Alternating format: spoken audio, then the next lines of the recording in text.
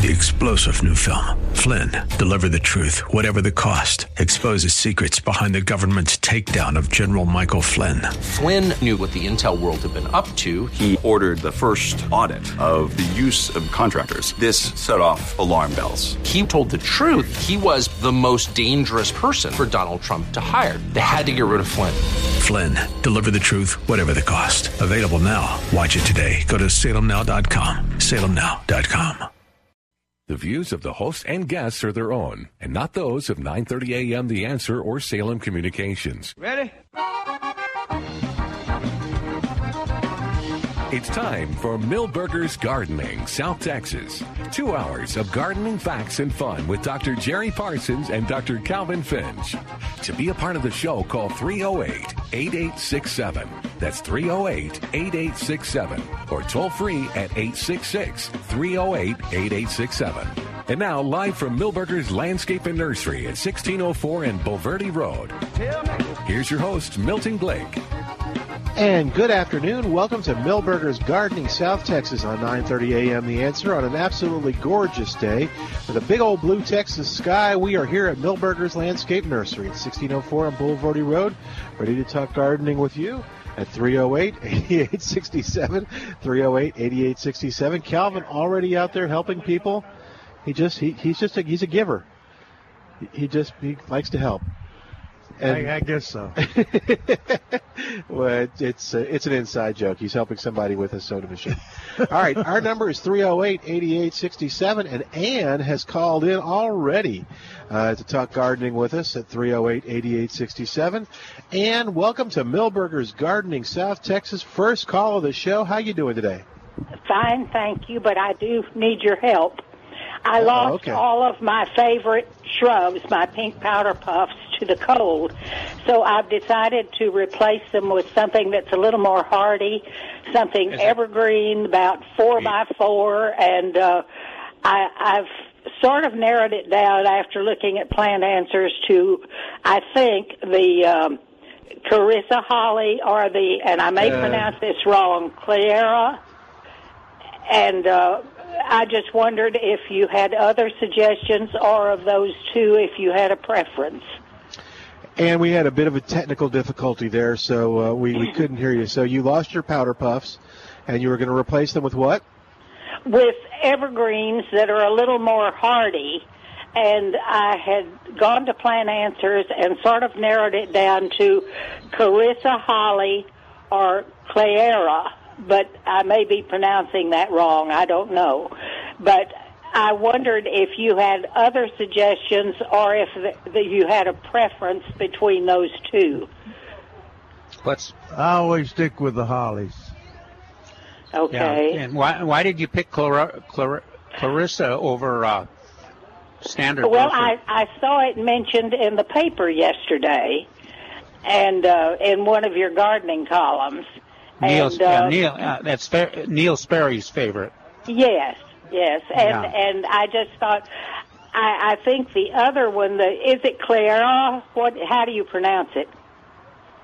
The Burford or what? Oh, the other shrub. How do you pronounce it? Yeah. Say it again. Is it Clara? Cleyera? Oh, okay. Clara? Yeah, you got it right. Okay. I think that one may get a little bit too tall for my spot. It sounds like it gets 6 or 7 feet tall. I'd go with the standard Burford, but I don't know, Jerry, if you like standard Burford or that the other Clarissa. I like standard fine. Yeah. I've had better luck with standard Burford holly than the Clarissa, so you might. And they're both very attractive and they're good plants. But look at that one. That would get about your 7 foot. You don't have. No, I don't want it 7 foot. I want it about 4 foot. Oh, well then use the dwarf Burford holly. Dwarf Burford. Okay. And this will be on the south side of a house, not any particular direct sun, but pretty much full sun all day. And that would be all right? Yeah. It'll do well in sun or shade. Okay, and you do think that's preferable to the other shrub? I wasn't familiar with it, but it just sounded interesting. No, ma'am. We've had a lot of good luck with dwarf Burford holly. Certainly more disciplined. Yeah, more forgiving and won't freeze. Okay. Thank you so much. I really will miss my powder puffs, though they were so pretty, and the bees loved them, and the butterflies loved them. But I guess they just aren't as hardy as some of the others. Well, I have to admit I don't know what powder puffs are. What's another name for them? Well, all I have on I saved the tag that came on them. Says pink powder puff, and then in quotes Nana, which I assume is the variety, and they had little deep pink cotton ball size flowers that were so pretty, and then went to sort of a wine colored berry after that, and just stayed so pretty all year long from one phase to the other. And as I said, I would see dozens and dozens of bees and butterflies around them. Yeah, the Nana, and they froze down, right? Yeah, the Nana indicates that it was a dwarf, but well, yeah, I don't. Yeah, it's still not clear to me what that variety. I mean, what kind of species that is. Calliandra. So I looked under powder puff, and it came out powder puff trees, native to South America. No, that's them. Okay. No, this is a shrub. I'm sorry I don't have any more information because that's the only name on it, and I don't. Let's see it. Okay. But anyhow, I thank you for your help, and I'll probably just stick with the standard dwarf Burford holly. Yeah, no. Just the dwarf. Just the dwarf. Dwarf Burford. Standard Dwarf? is the tall one. Okay, and so you I want dwarf Burford. Dwarf Burford holly, and that is preferable to the Carissa. Yes, ma'am. Thank you so much for your help. Okay, thank you for calling and listening. Yeah, thanks, Ann. You take care. Bye-bye. Bye. And it shouldn't influence your decision, Ann, but if they are on sale here at Millburgers. Get out of here. Yep, in the 3-gallon container, dwarf Burford holly is just $11.88. 3-gallon? What's that? Uh-huh. Wow. Okay, that's a big one, big root system. Oh, good. Okay. Ann, did you hear that? All right, so dwarf Yopon and dwarf Burford on sale, $11.88, 3-gallon container. All right, 308-8867. That's our number, 308-8867. And toll free, it's 866-308-8867. Give us a call. Be a part of the show. Yes, sir. Well, I was just thinking for those butterfly advocates, Millburgers' new butterfly garden is almost complete. Yeah, that's most what I of hear. It's planted. And the other thing is there's still some tropical milkweed left. And right underneath us here is mistflower. So I rate mistflower as the top in terms of a nectar. I mean, it just, when it's blooming, it's just covered with flowers, with butterflies. Then zinnias are second. And then I think milkweed is third. And then a little later we'll get some of that porterweed again. That was, porterweed doesn't, the flowers aren't flashy, but it was really interesting. And Jerry brought it up that it had supposed to have the most potent nectar, one of the most potent nectar sources. And it sure, the way the butterflies fought over it late in the summer, it sure verified that. So those four, if you got room for milkweed, mistflower, as large as zinnia bedding area as you can find, and then for some interesting, different-looking, the porterweed, you'll really get the butterflies. And then, of course, horse herb. Do you plant porterweed? I mean, that mistflower at your house? I do. I just planted 2 more reseeding yesterday. annual? I haven't had it reseed, but it spreads.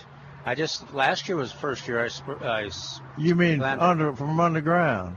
You mean the root system? Yeah. From the root system? Yeah, so I planted a plant that's like this 1-gallon plant that's here, and now it's...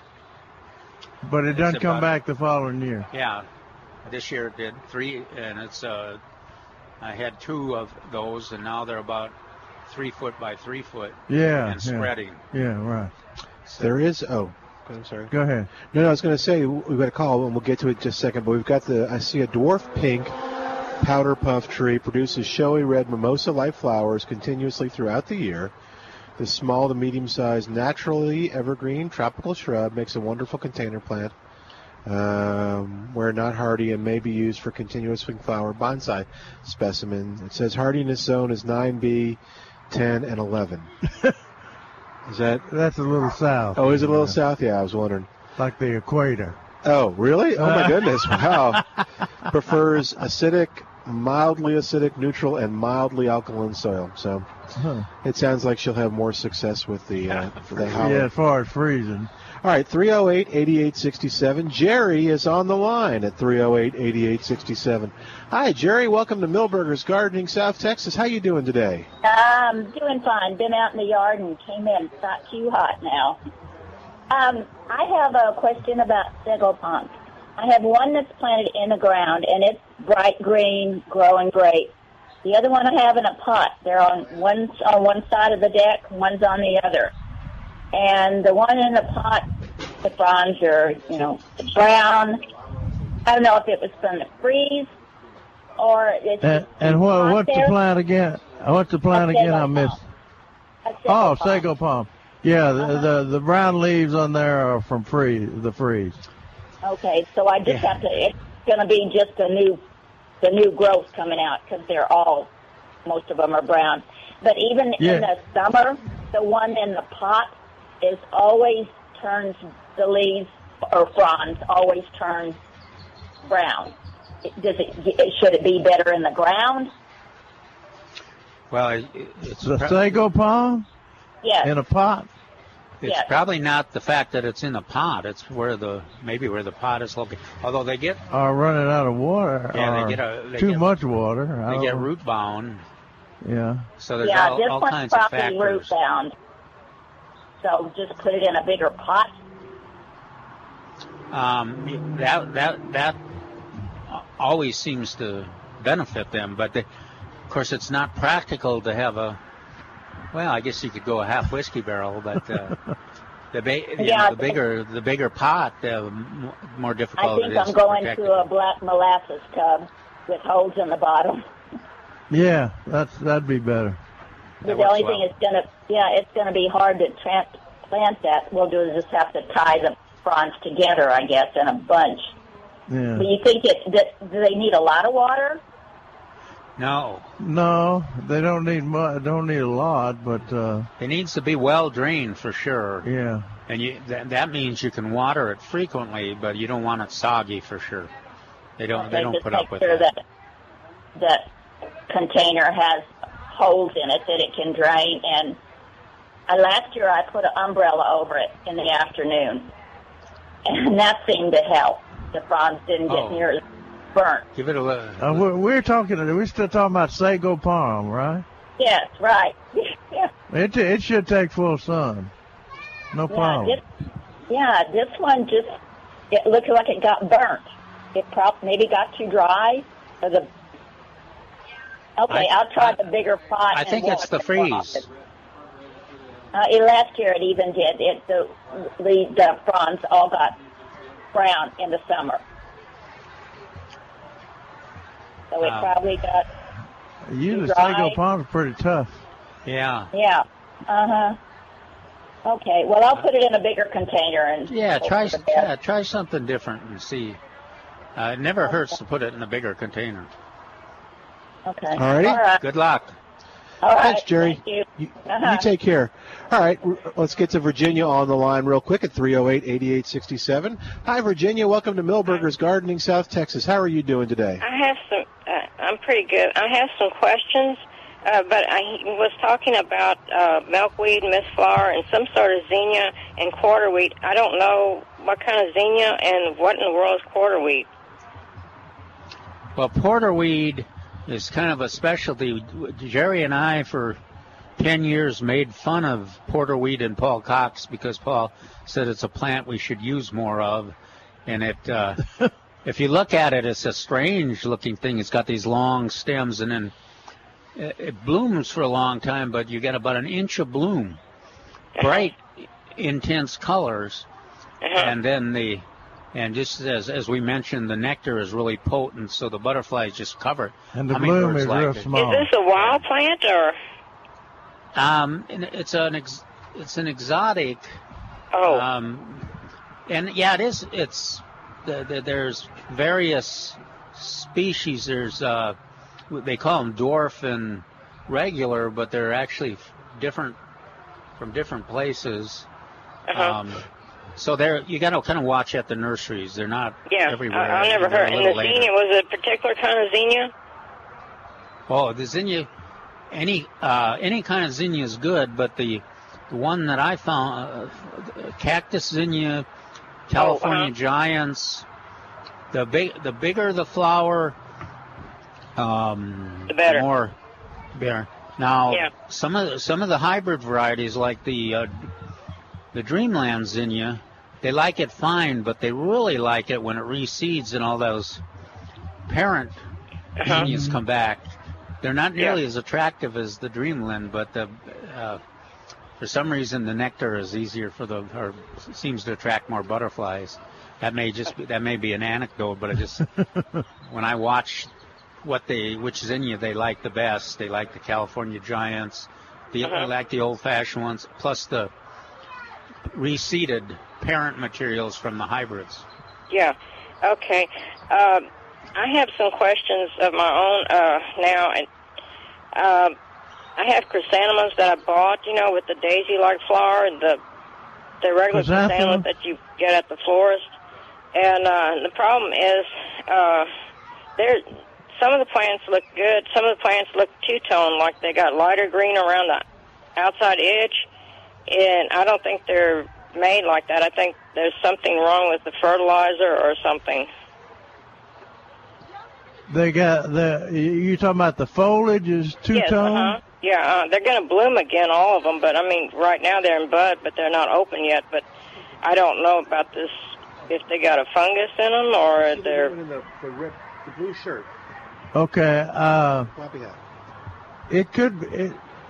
Are all of them like that, or just one or two plants? No, just some of them. That's why I don't think it's because of variety. I think there's something going on with some of them.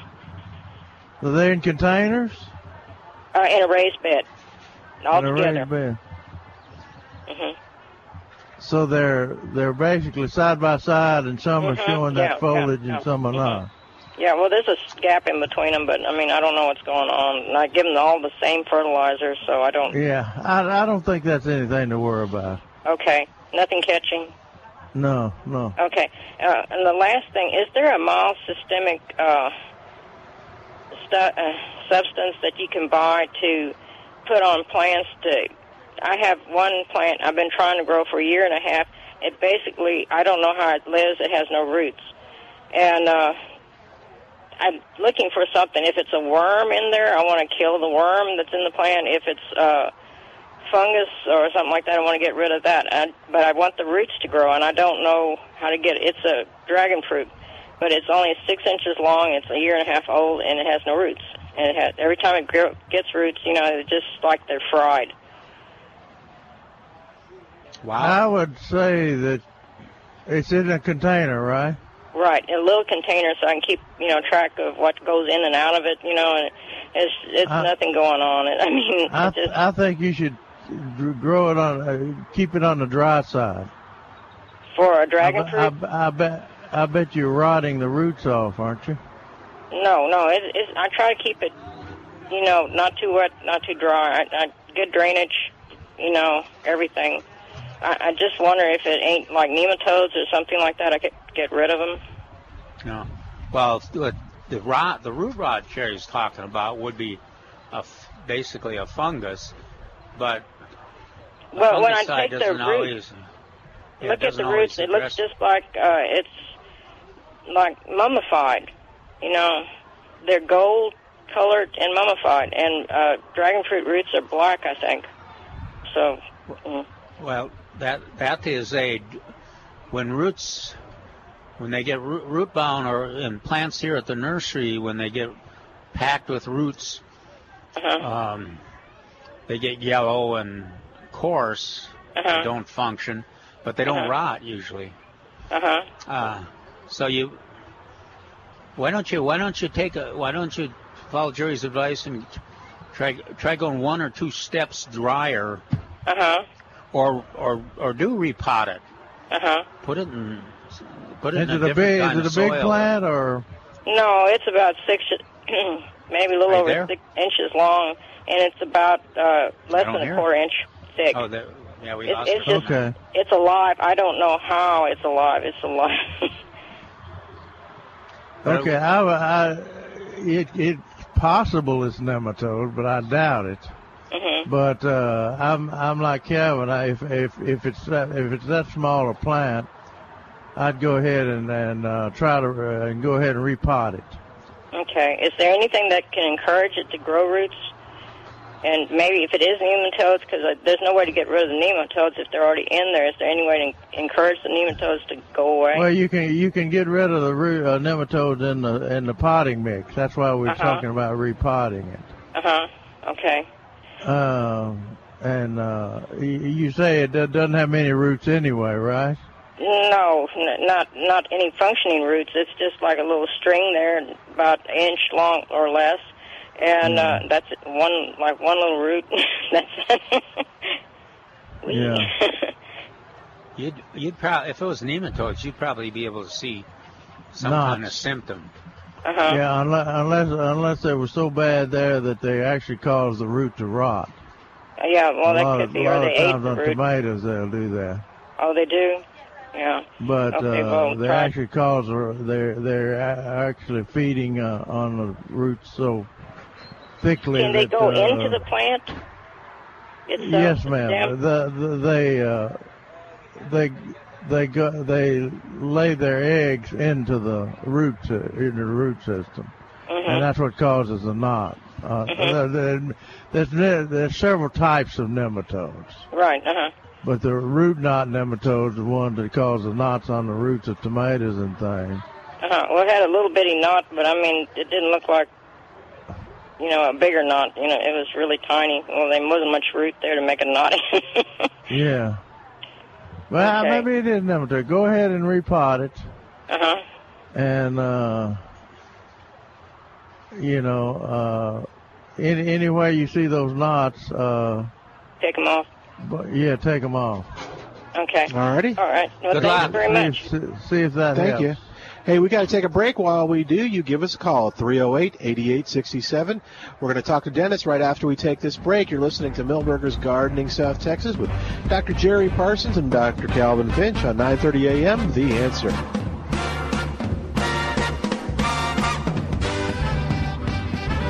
Hey, it's Milton Glick from Milberger's Landscape Nursery at 1604 on Bulverde Road, telling you about the second weekend of Milberger's big anniversary celebration. What does that mean? It means for 39 years, Milberger's has been helping San Antonio gardeners find the plants, products, and professional advice they need to create a beautiful garden. This week at Milberger's, you'll find terrific savings to celebrate the anniversary. One of the things that's very, very popular is this week at Milberger's, you'll save on Myers Lemon and Mexican Lime in the 12-inch pot. Ready for this? $15.88. That's a savings of 60% and one of the lowest prices you'll see anywhere on these terrific citrus. This week at Milberger's, you'll save on bougainvillea hanging baskets and bougainvilleas. You'll save on Gold Star Esperanza and Bells of Fire. This week at Milberger's, you'll save on Texas Autumn Sage. You'll save on Lantana, Impatiens, and Texas Superstar Roses. That's all this week during the anniversary celebration at Milberger's Landscape Nursery, 1604 on Bulverde Road. And now, a word from Bob Jenkins of Bob Jenkins Pest and Lawn Services. Hi, I'm Bob Jenkins of Bob Jenkins Pest and Lawn Services. And we at Bob Jenkins say safety is our first concern. As stewards of the environment, we believe in protecting the ecosystem by defending and protecting your home from pests and keeping your lawn healthy and weed-free. Wait a minute. I'm Bob Jenkins of Bob Jenkins Pest and Lawn Services, and we take pride in our customer service and have for over 30 years. It's no wonder we at Bob Jenkins Jenkins have won the Super Service Award 10 years in a row. I'm sorry, but I'm Bob Jenkins of Bob Jenkins Pest and Lawn Services. When you call me, Bob Jenkins, we'll find and fix the problem you're having. If it's rodents, insects, stinging bugs, or if you need help killing weeds and bringing your lawn back to life, Bob Jenkins is the answer. Call Bob Jenkins Pest and Lawn Services today and ask about their 20% off special on lawn fertilization and weed control and $20 off a lawn aeration. 210-979-PEST. JenkinsPest.com. I'm Bob Jenkins, and we are making San Antonio's lawns green again, and I approve of this message. How would you describe your health care? If you're like most Americans these days, the word affordable isn't top of mind. Well, here's some good news. There's actually a trusted healthcare option that is affordable. It's called Medi-Share. Unlike insurance, Medi-Share is Christian healthcare sharing, a community of more than 200,000 believers across America who share each other's medical expenses. It's about half the cost of insurance, and it's fully acceptable under the law. And here's the best part. Because Medi-Share is based on biblical principles, you never pay for things that go against your beliefs. Medi-Share is affordable health care for Christians. Learn how thousands of Christians can help you save on your health care.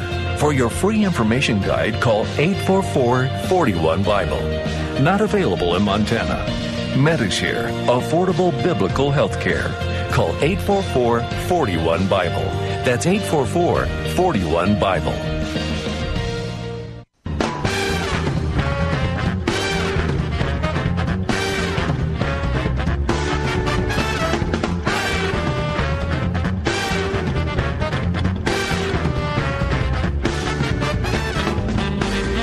And welcome back to Millburgers Gardening, South Texas on 9:30 a.m.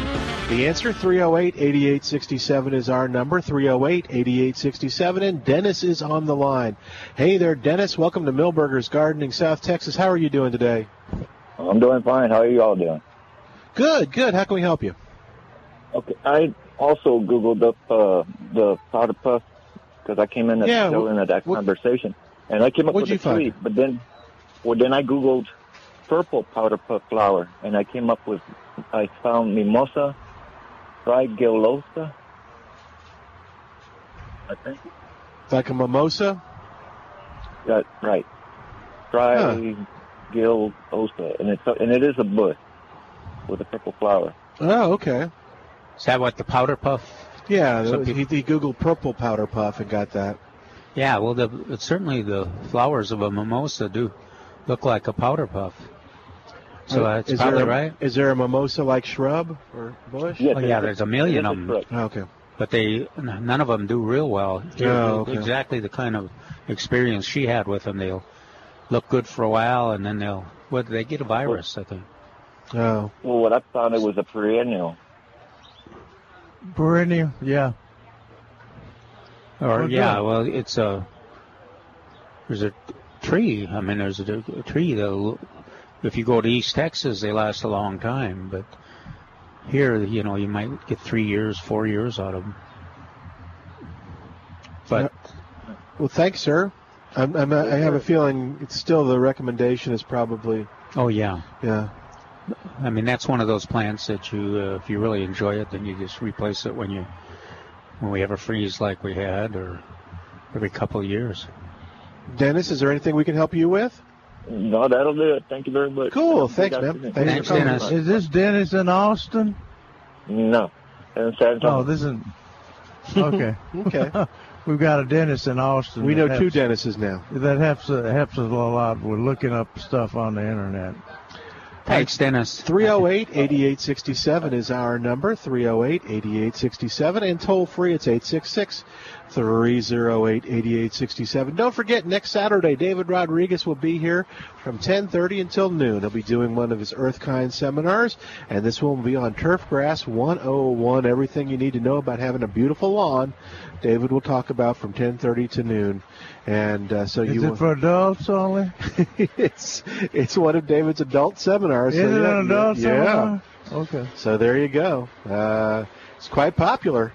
So get there early. For more information on what he's going to talk about and everything else. There is no cost, no RSVP needed for this one, so just come on out. But go to millburgernursery.com, millburgernursery.com.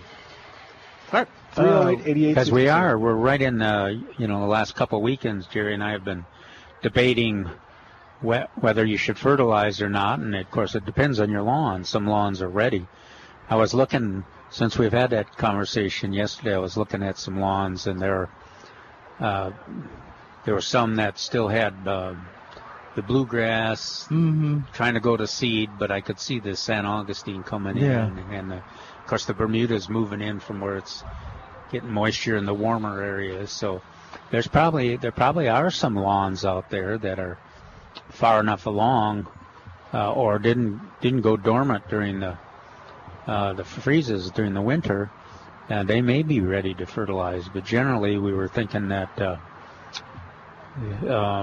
couple of weeks certainly won't hurt. You just get more efficient use of the nitrogen in them. Right. And that's why we say mow real grass twice. That indicates that you've got a lawn growing capable of transpiring, and the roots are large enough that's going to take up the nutrients. So it's a conservative way to do it, and the environmentally appropriate way to do it, and most efficient way to use fertilizer on your lawn. See, I have to keep remembering back why our recommendation of mow the real grass twice before you put on your fertilizer. And the reason we made that recommendation is because years ago, I think Dr. Beard, B-E-A-R-D, at A&M, they were doing some studies on St. Augustine grass, and they realized that the St. Augustine actually loses its root system in the early spring, and then has to reinitiate its root system. So without a root system, of course, it can't take up the nutrients as fast as much. So that's why we say recommend. It's not because the grass is not actively growing, but it's in that phase of reinitiating the root system. Hey, we got a question, sir. Sir, can we ask your question on the air? We're doing a radio show. Here you go.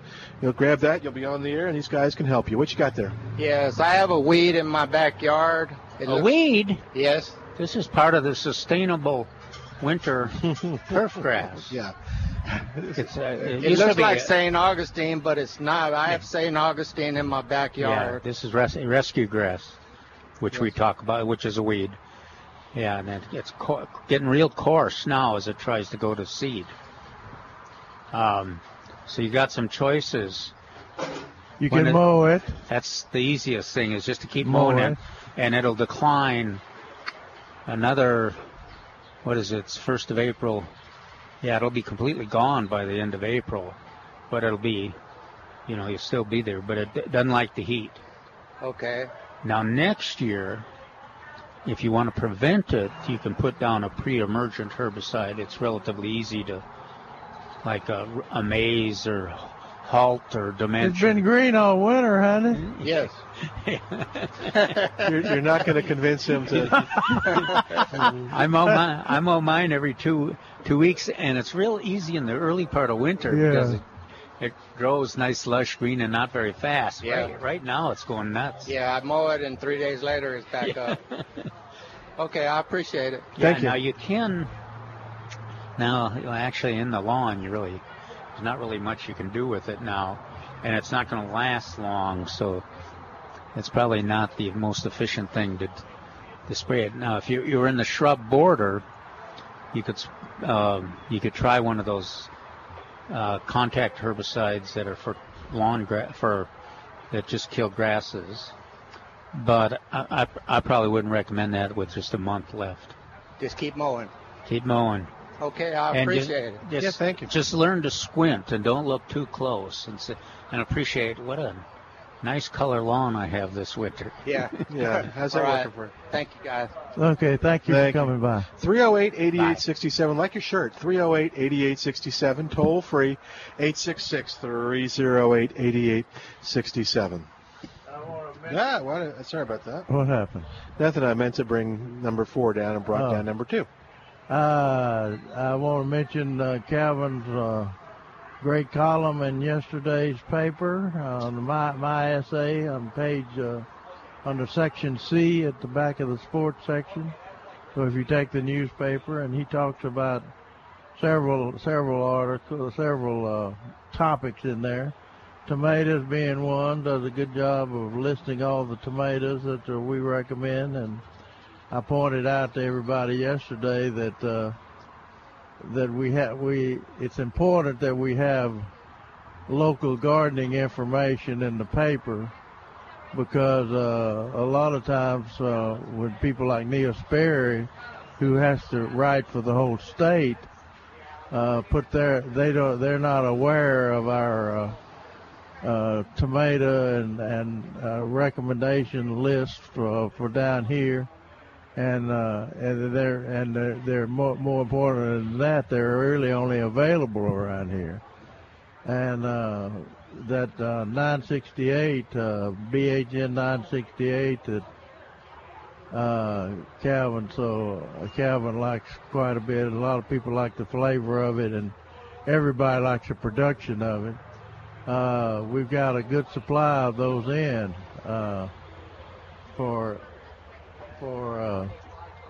so if you've been looking for some, I had a call yesterday when I mentioned that on the air that somebody was coming over this morning to get some BHN 968 because everybody's been looking for them, but they haven't been able to find them. Yeah, you're new shipment. There's plenty here now, but like in 3 or 4 days or next weekend. They'll be gone. Because it's not a plentiful seed source, and those of us that really like it wouldn't want to go a season without having some.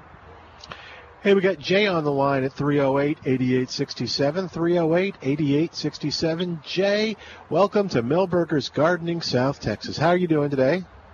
Doing fine, gentlemen. Thank you very much. I'd like to ask a question. I have a ficus, 2 small ficus trees that I planted approximately 2 years ago, and they're in 5-gallon pots. But just the other day, I was checking them out, and they look like the limbs are rather they're real brittle.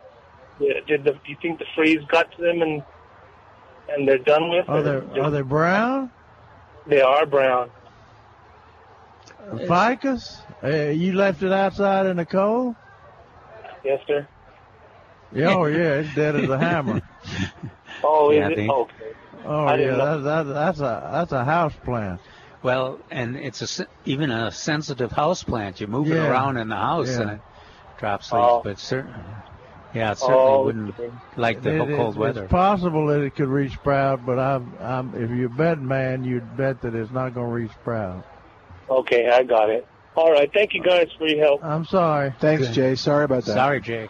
All right, 308-8867 is our number, 308-8867. We're going to take a break. While we do, you give us a call at 308-8867. More of Milberger's Gardening, South Texas coming up with Dr. Calvin Finch, Dr. Jerry Parsons. I'm Milton Glick. We're live at Milberger's Landscape Nursery, 1604 on Bulverde Road on 9:30 a.m. The Answer.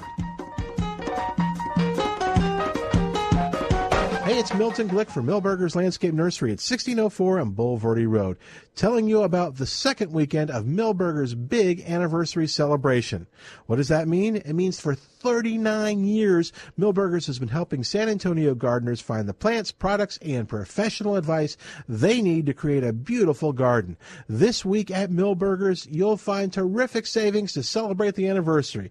One of the things that's very, very popular is this week at Milberger's, you'll save on Myers Lemon and Mexican Lime in the 12-inch pot.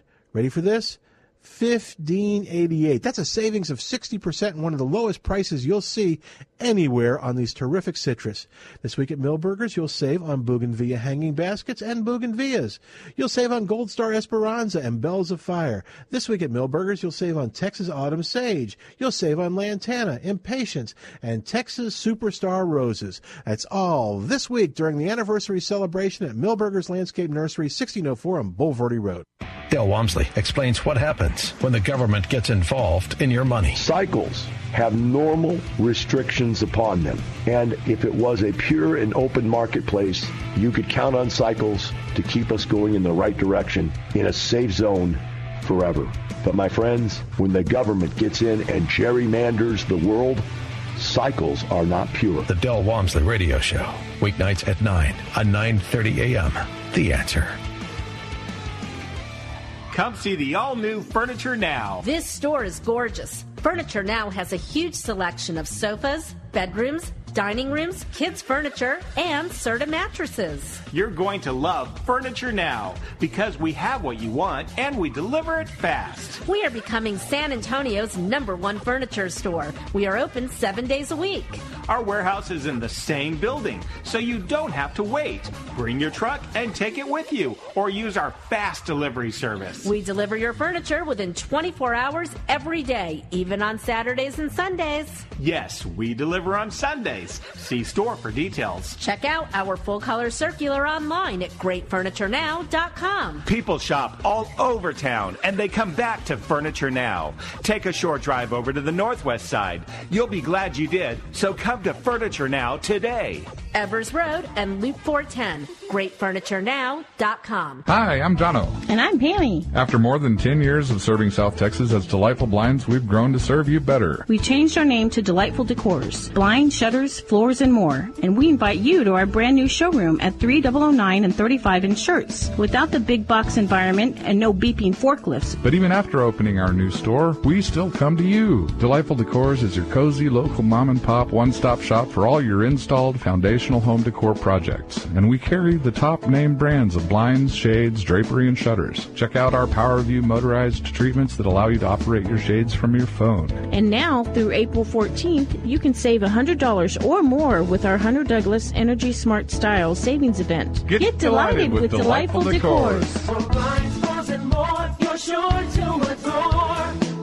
Get delighted with Delightful Decors. Call 844-4-DECORS. That's 844-433-2677. Hugh Hewitt lays out the guidelines on getting a new health care bill passed. You can only pass this bill with Republican votes. Not one Democrat vote's going to happen.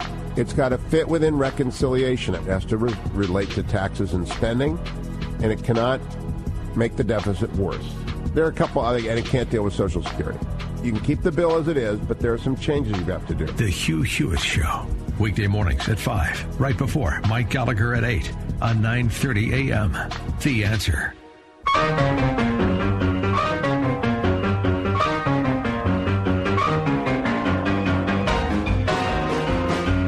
And welcome back to Millburgers Gardening, South Texas on 9:30 a.m. The Answer, our number 308-8867, 308-8867. Toll free, it's 866-308-8867. It's a nice busy day here at Millburgers, but still, we'd love to see you. Come by and visit us at 1604 on Boulevardy Road. Say hello, ask your gardening question in person, or call us at 308-8867. We would be remiss unless we mentioned onions. You know, no radio show talks more about onions than we do. We talked about it yesterday, and Calvin got a good little blurb in yesterday's paper. Said that I hate to think I'm contributing to the continuing. That's the only reason I'm bringing it up is because Calvin had it in his article. Yeah, we were ready to move on.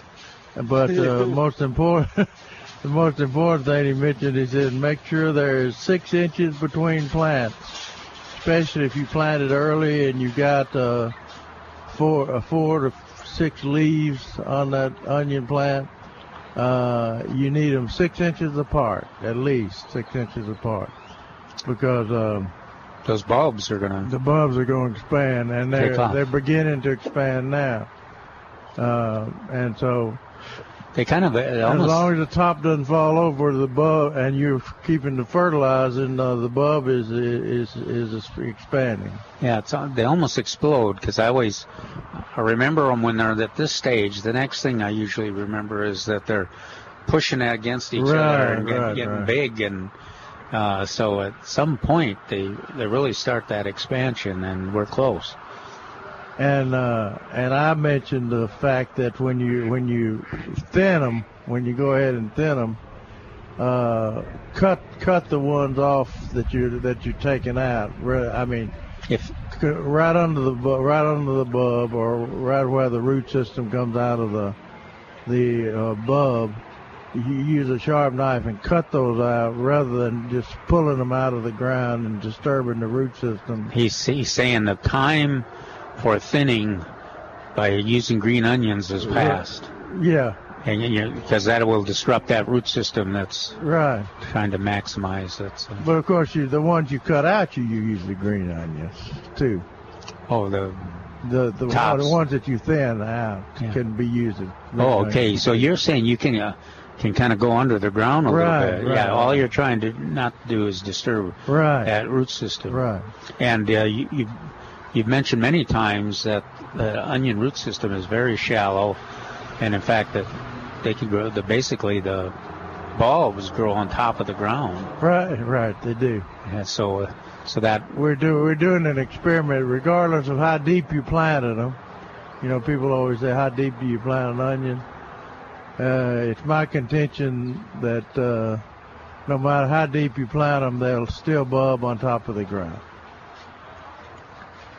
So we got a experiment growing at the children's garden, and that will plant. I bet that impresses the kids.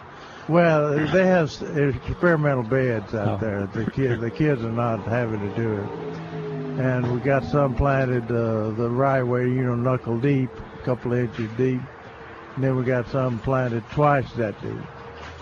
And right now, they all look the same as far as growth pattern is concerned. But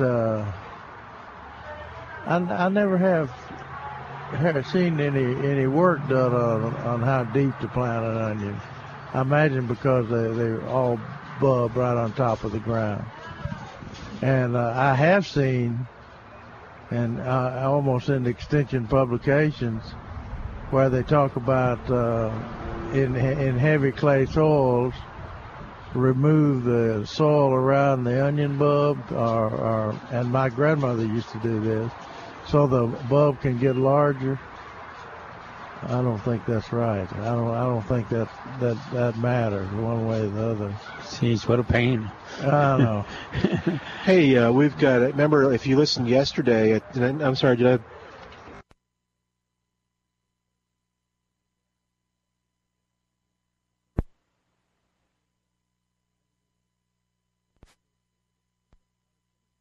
Remove the soil from around the onion to cause it to have a bigger bulb.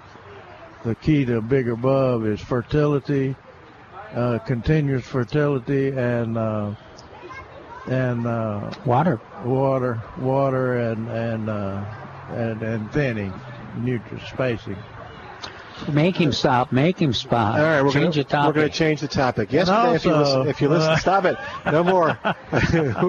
We've been contacted by the authorities, and apparently there's only so much. The FCC only allows so much onion talk. Oh, is that right? Yeah, it's a legal thing. Okay. Okay, so yesterday we had slightly more than you can do for rutabaga talk. Yeah, slightly more, but not much.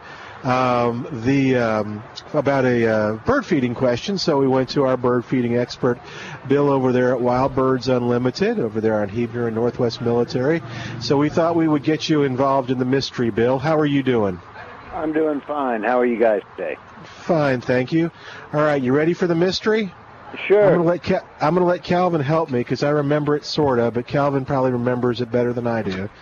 So we had someone who called yesterday and asked Calvin. He's got a bird feeder, and the bird feeder's on a long, thin metal pole, and he's got a baffle on it.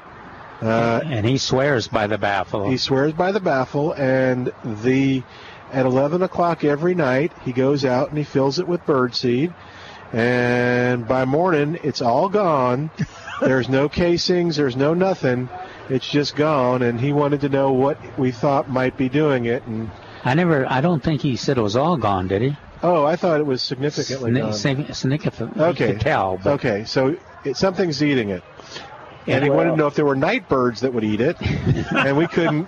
Calvin said no, but you might have a different opinion, so we thought we'd ask you.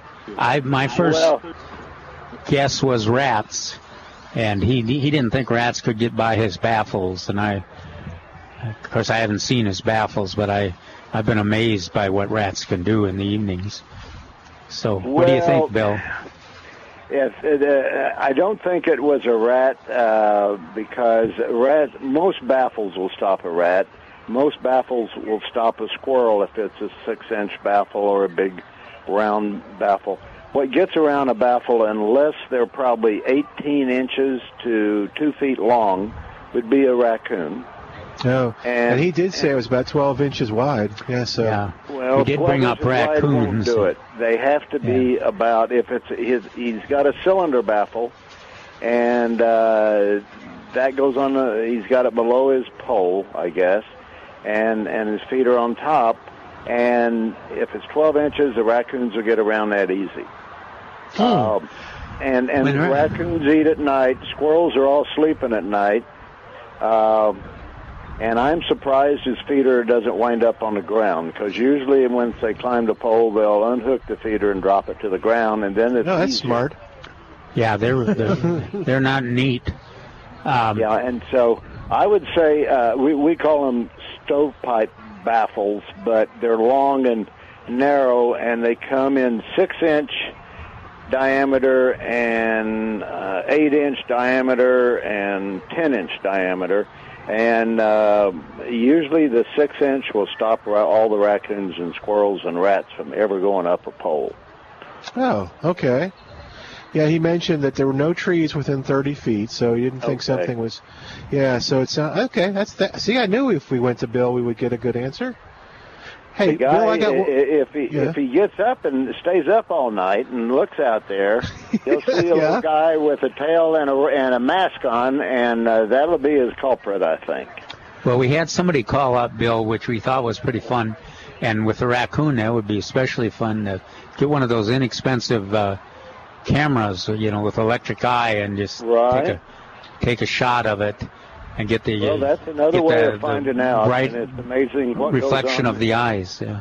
Yeah, what goes on in your yard at night is another story. Do y'all sell the cameras for people to kind of hook up and watch maybe on their computer? We have the cameras. They can go. They use them for different things. They use them to see what's going in their feeders. Sometimes they put them inside a Martin house to watch the babies being born and all of that. So. It's you know what nice Steve Brown did. I was telling Jerry and Milton, but Steve Brown was into bats, and so he got a big bat house, and he was gonna show it on TV when they had bat action. For 3 years, he had, and every time an insect got near the house, he got all excited, but never a bat. Finally, he gave up after 3 years. Well, we sell bat houses. In fact, we have, I think, Earth Day, they're going to have a symposium in Chavano Park. Oh, bats. Wow. But, if you want bats, they're always where you don't want them, and sometimes it's difficult to get them in a house. But we've got a lot of bats flying around, and I don't sell a lot of martin houses when I tell people they eat 3 times as many mosquitoes as a martin thought about. Oh, wow. So when you think about it, the bats fly out at night and hunt lower to the ground, and that's when a lot of your mosquitoes and insects are out. And the martins fly out during the day and hunt a little higher. And are you getting lots? I guess everybody should have most of their martins now, shouldn't they? Most of the martins are in. However, if they didn't have them last year, they probably got another 6 weeks to attract them. Because, that's what I was thinking, birds too. that were born last year arrive 30 to 60 days after the adults do.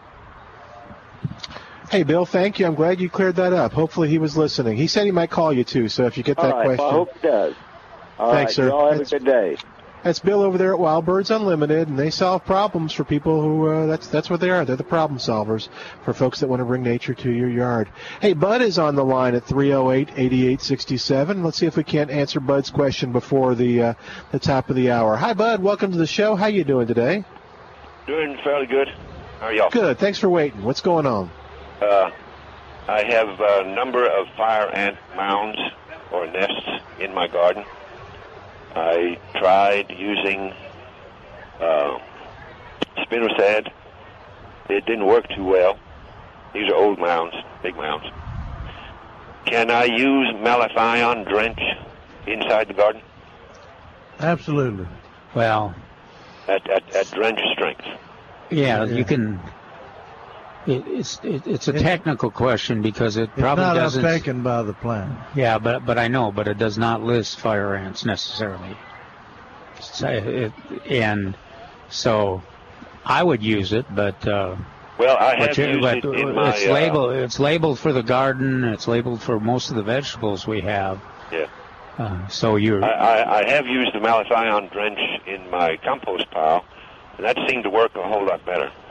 Oh yeah. Okay. Yeah, so I think you're safe. Now, on the spinosad, did you use it dry, or did you wet it, or? Well, the spinosad that I have, it comes in a bottle. It's a liquid. You have to dilute it. Right. It says use 2 ounces per gallon.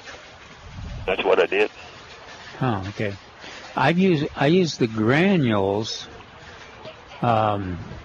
And it's certainly not as fast, and I don't find it as effective as acephate. But I was just wondering if you used the granules and you wetted them, that it might be more effective than I didn't know experience you had with it. Well, anyway, I'll try the malathion. There's actually nothing growing out there right now, at least not close to these ants. Well, then that's no problem. And, no problem. And this will bring me to my second question. Does any nursery have Roma Surprise available in the spring?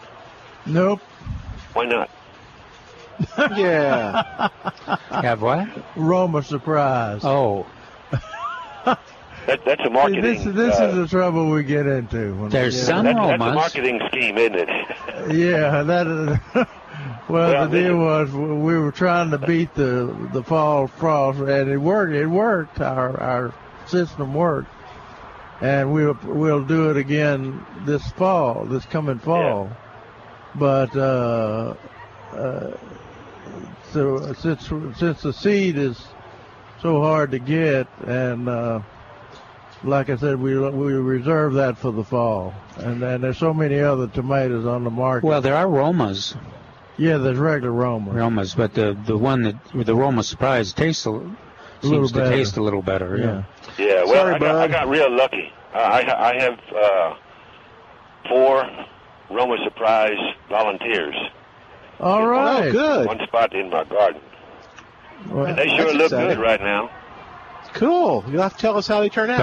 Don't give anybody your address. Yeah, you'll be. Thanks, Bud. Talk to you later. And save your seed. Yeah, save the seed. All right, hey, listen, we're going to take a break. Give us a call while we do. That number, 308-8867, 308-8867. You're listening to The Answer. We'll be right back.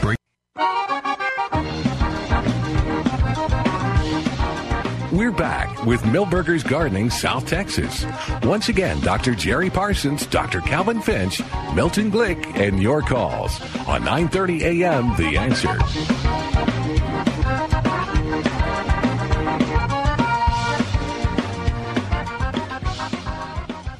And welcome back to Milberger's Gardening, South Texas on 9:30 a.m. The Answer. Milton Glick along with Dr. Calvin Finch and Dr. Jerry Parsons. And we encourage you to give us a call. We've had a lot of calls and a lot of great calls and questions, so we want to talk to you at 308-8867, 308-8867, and toll-free 866-308-8867. Don't forget David Rodriguez may be calling us in. He said he'd call us if he had some chance, but he'll be here next Saturday doing the Turf Grass 101, one of his free, Barry, 3 Earth-Kind seminars that he does here at Milberger's, and it's going to start at 10:30 and go to, sorry, I lost my train of thought. To 12. Yeah, we got an interesting caller name on the line. I don't know. Okay, 308-8867. Are you distracted, Mel? A little bit. Scrubby is on the line at 308-8867. Are you there, Scrubby? I'm right here. What a great name. Scrubby. Mr. Parsons can identify with this. I was named after the cotton crop I was born in. So it was it. And we got so hungry we had to come to Texas. There you go. But I'd like to hear more about these fire ants. I would think that most people wouldn't know a fire ant from what we used to call piss ants, and they'll eat you up. But fire ants are not that common around here anymore. What? And ants, and I hear you guys telling people how to get rid of ant mounds out in the pasture. Why would you want to get rid of a mound of ants in the pasture? When you bale hay, they get in the bales of hay and then sting you to death when you're trying to deal with the hay. These people weren't baling hay; they were just mowing their pasture, and they found an ant bed and they said, "Oh, fire ants." It ain't necessarily fire ants, and besides, ants do a lot of good. Ants are carnivores, most of them, and I don't kill them in my yard, and I don't have fleas, ticks. I don't have anything eating up my tomatoes because the ants are out there taking care of it. They were doing this long before we started demonizing fire ants.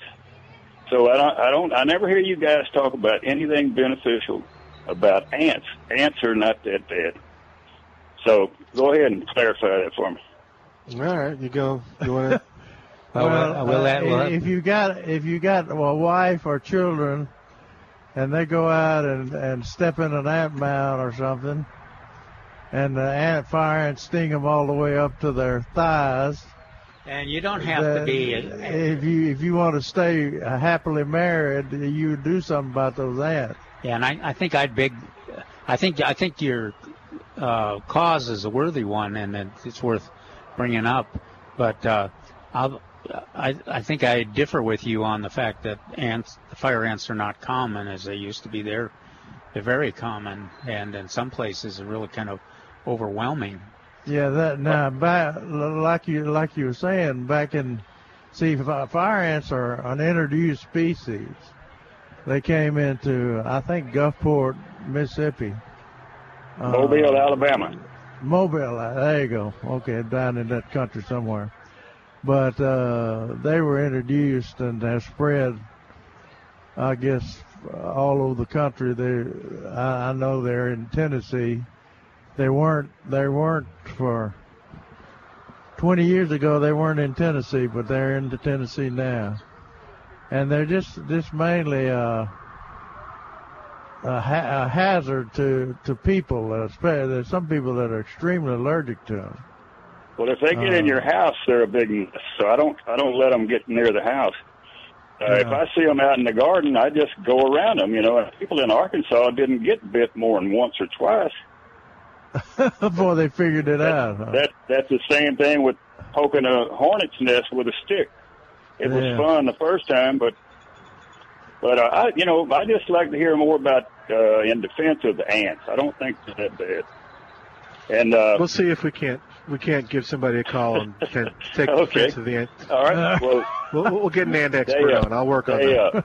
We find somebody to say good things about ants. Is that what you're saying? Yeah. The benefits of ants. I think this guy calling in is. He did a really good job. Yeah. He's an advocate of ants. He speaks for the ants. I think they were around a long, long time before we decided that they were harmful.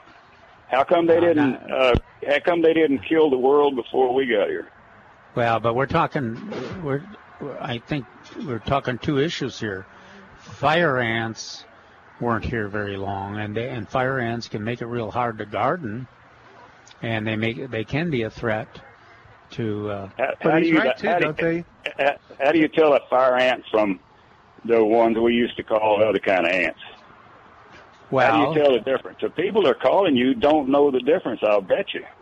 If an ant bites you, it's not a fire ant necessarily. Well, I think it's pretty obvious if it is a fire ant because of the way they bite and they're vicious. The feeling that you get. Fire is pretty obvious. I've seen. That's why I don't question it, because in my yard, I suppose 1 out of every 10 raised containers has fire ants in it, and there's hills, especially when we have the moisture we've had.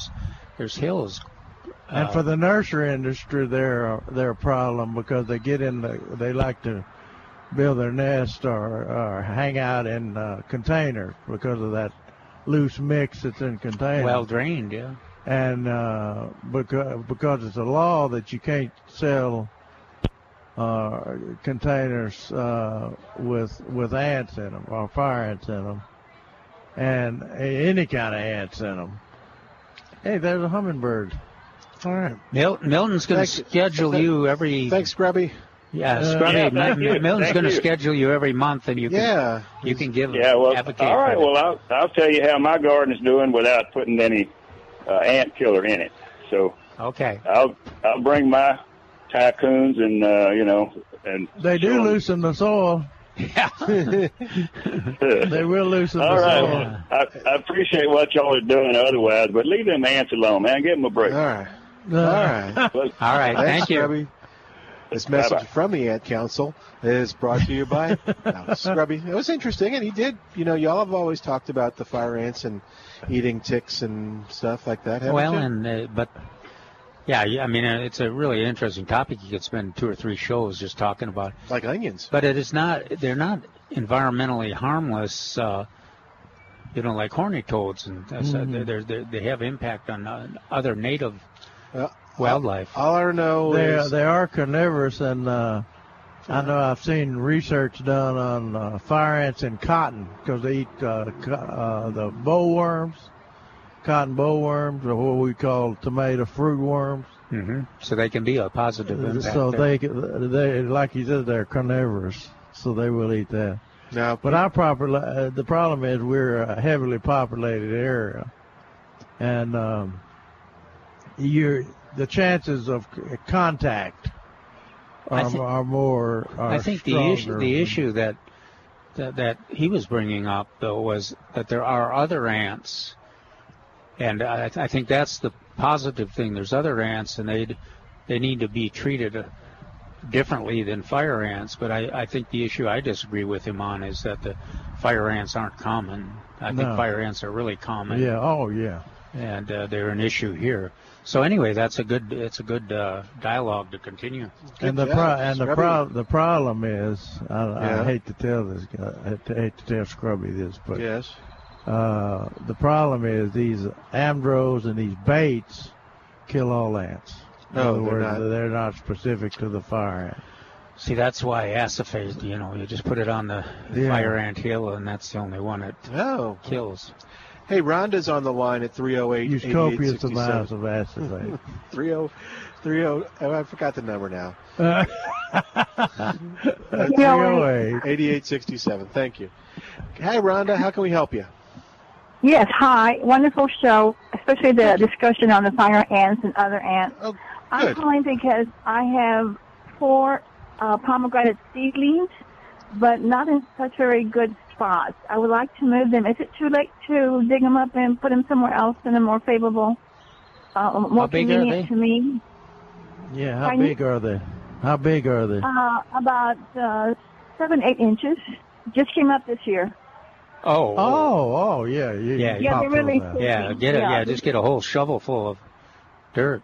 I was thinking 7 or 8 inch trunk. Yeah. Good luck. You may as well start now. You might be done by the fall. You can pop those out and put them in a different location. They transplant relatively easy. Yeah, they would even live. Bigger ones would live, but it's easier or better for them if they're done in the fall. But those little ones like that, you won't even miss it if you get plenty of soil in the root system. They won't even notice it. And then soak them in real good, water them in real well when you transplant them. Okay, and I think it only came from one pomegranate that I found literally in the gutter I live in the near northwest side by Jefferson High School, and my partner and I were taking a walk about 7-8 years ago, and I said, well, it's in the gutter. I think it's public property. I'm going to go ahead and grab one. I don't remember how I planted it, whether sideways, upside down, or right side up. I couldn't tell. I wouldn't know. And are you talking pomegranate where you take the seed out? Yeah, the ones that are beneficial to human beings. Okay. The native or the? Well, I think it's native. I don't know. I haven't done anything to it except. No, she's talking about Oriental, a regular pomegranate. Yeah, regular pomegranate. They're delicious. I give them out, and not this past year, but I'm hoping that this year's crop is better than last year. But the year before that, I was giving them away to all my neighbors and relatives because I had so many. You know, they were good. Last year was sort of a bummer. But why did you get this one out of the gutter if you had so many at home?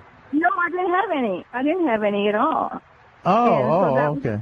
8 years ago or so, when my partner and I were walking, it was one of my, about 2 or 3 blocks away. It happened. It was near a pomegranate tree and on a curb or side. Anyway, this one was in the gutter though, and I said, well, I'll try and plant it, but don't ask me which way I planted it. But anyway, it's been profuse, and I'm very glad. And it's been a benefit to me and my neighbors. I'm still. Is it the native Texas pomegranate, or is it the big fruited Oriental? I have no idea. How big is the fruit? I have no idea. I would think it's native because I haven't done anything special to it as far as other than my own garden compost that I feed it in the spring and fall and sometimes in the summertime too. But other than that, I don't spray it. I do have my main enemy are the squirrels, so I have a very lightweight plastic what do you call it, wrap around it, and from the bottom to the middle, so the squirrels don't get to it so much. But okay, how big is the fruit? The fruit, it runs from 6 inches to 8 inches, more or less. Oh, okay. So it's a big fruit. It's a big fruit. Yeah, so it's not a native. It's not the Texas. No. Well, some are tinier, some are smaller, but the pomegranates, yeah, and they're delicious. I mean, they got that sweet sour tart flavor, and they're good. You know, my salads and stuff, and sometimes even raw, and then just spit out the seeds. Okay. Well, good luck to you. You can go ahead and transplant them whenever. Thanks, Rhonda. Okay, in the evening. Yeah, thank you. You're welcome. Thank you. Okay. Bye-bye. Thank you for calling. Evelyn's on the line at 308-8867, 308-8867. Hi there, Evelyn. Welcome to Milberger's Gardening, South Texas. How are you doing today? I'm good today. How about yourself? Okay. Uh-oh, is that the powder puff? Hello? Yeah, Tracy's going to come up here in a minute and tell us that we've kind of missed out on something. But how can we help you?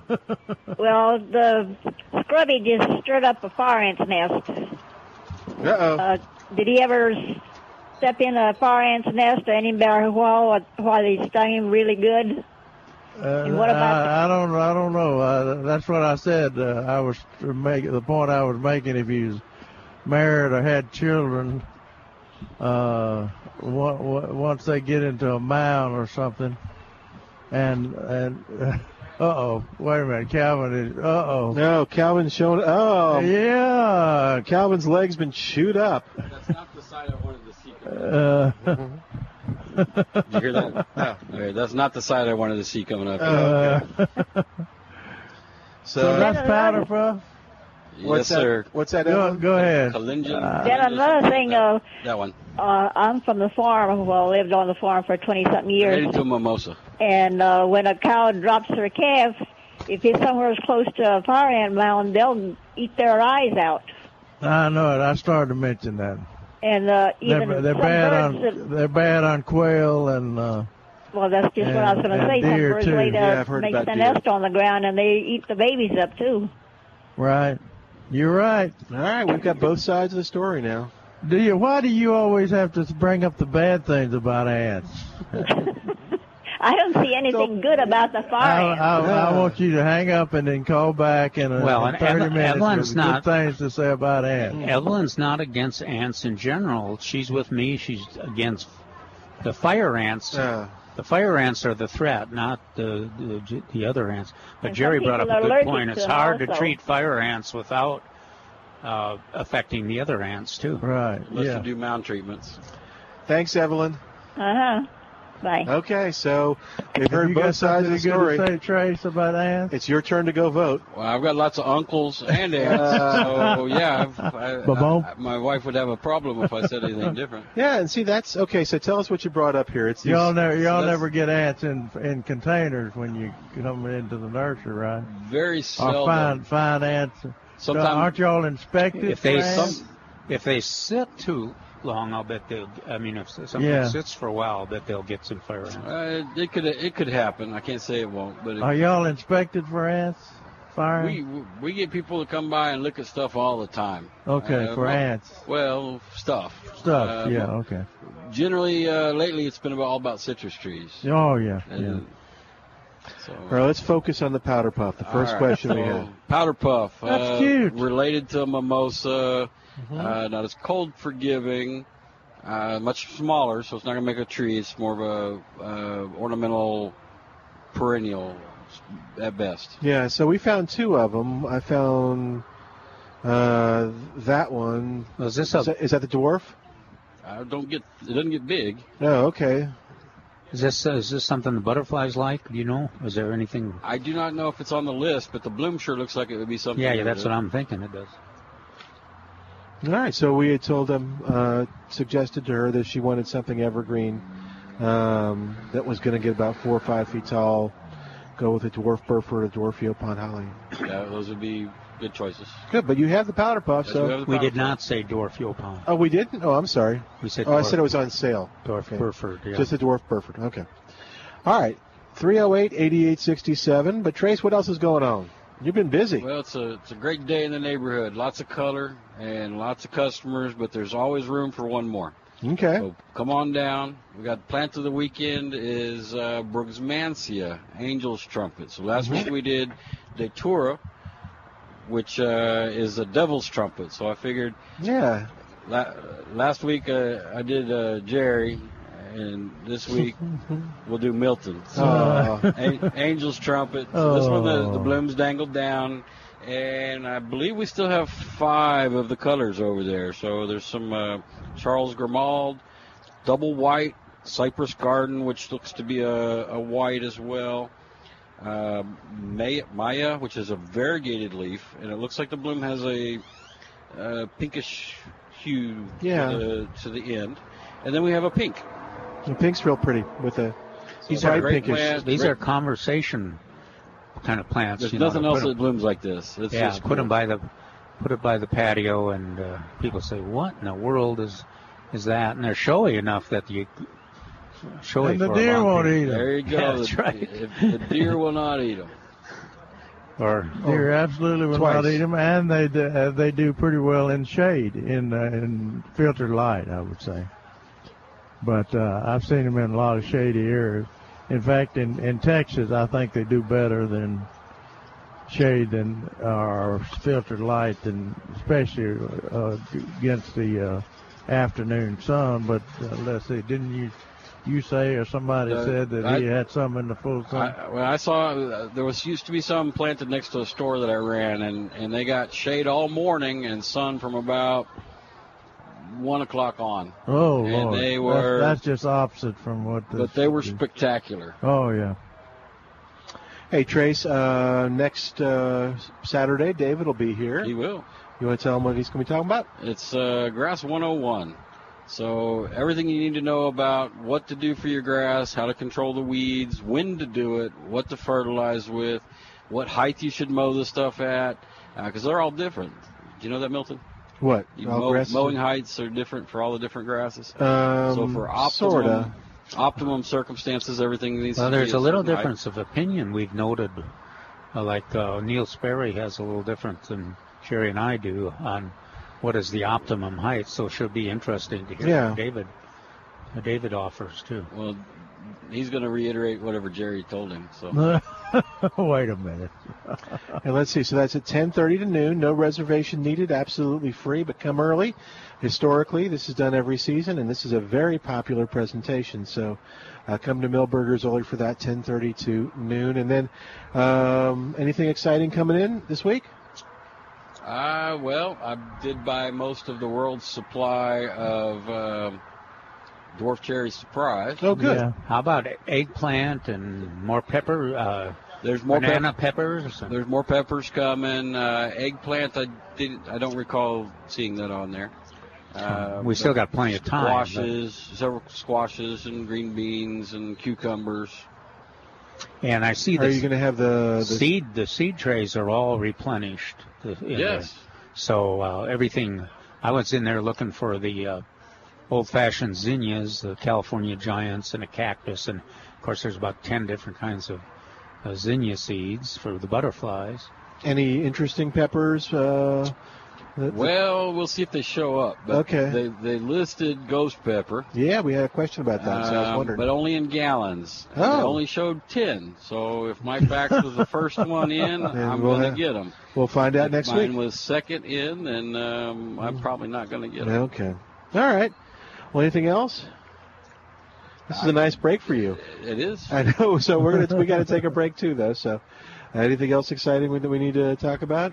Things are just jumping up here. Yeah, that's all that comes to mind. Okay, cool. One thing on this angel trumpet, Brugmansia, they're not so much of a drought-tolerant plant. They to get them to bloom, they can stand a drought, but they won't bloom as well. They like cooler temperatures, and they need adequate moisture. They're not a xeriscape plant. They're not a xeriscape. It does have a large leaf, so yes, I can imagine it's going to sweat more than some of the other plants. But they are super fragrant at night. In fact, the old timers used to plant them on, I guess, the southwest corner of there, next to a window, and so that the fragrance could blow through the house. That's back before air conditioner. But they're super fragrant, big-time fragrant. Hey, we got to take a break. While we do, you give us a call at 308-8867, 308-8867. You're listening to Milberger's Gardening South Texas with Dr. Jerry Parsons and Dr. Calvin Finch. John, we're going to talk to you right after this break on 9:30 a.m. The Answer. Hey, it's Milton Glick for Milberger's Landscape Nursery at 1604 on Boulevardy Road, telling you about the second weekend of Milberger's big anniversary celebration. What does that mean? It means for 39 years, Milberger's has been helping San Antonio gardeners find the plants, products, and professional advice they need to create a beautiful garden. This week at Milberger's, you'll find terrific savings to celebrate the anniversary. One of the things that's very, very popular is this week at Milberger's, you'll save on Myers Lemon and Mexican Lime in the 12-inch pot. Ready for this? $15.88. That's a savings of 60% and one of the lowest prices you'll see anywhere on these terrific citrus. This week at Millburgers, you'll save on Bougainvillea hanging baskets and Bougainvilleas. You'll save on Gold Star Esperanza and Bells of Fire. This week at Millburgers, you'll save on Texas Autumn Sage. You'll save on Lantana, Impatiens, and Texas Superstar Roses. That's all this week during the anniversary celebration at Millburgers Landscape Nursery, 1604 on Bulverde Road. Hi, I'm Jono. And I'm Pammy. After more than 10 years of serving South Texas as Delightful Blinds, we've grown to serve you better. We changed our name to Delightful Decors, blinds, shutters, floors, and more. And we invite you to our brand new showroom at 3009 and 35 in Shirts. Without the big box environment and no beeping forklifts. But even after opening our new store, we still come to you. Delightful Decors is your cozy local mom and pop one-stop shop for all your installed foundational home decor projects. And we carry the top name brands of blinds, shades, drapery, and shutters. Check out our PowerView motorized treatments that allow you to operate your shades from your phone. And now, through April 14th, you can save $100 or more with our Hunter Douglas Energy Smart Style Savings Event. Get delighted with Delightful Decors. For blinds, doors, and more, you're sure to adore.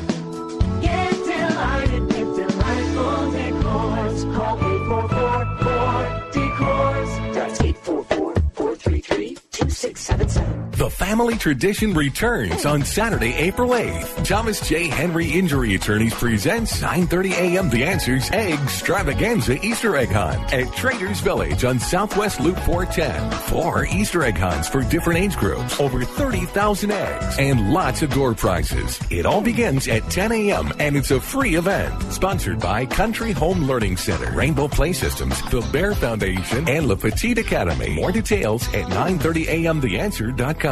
When it comes to stock market corrections, take this advice.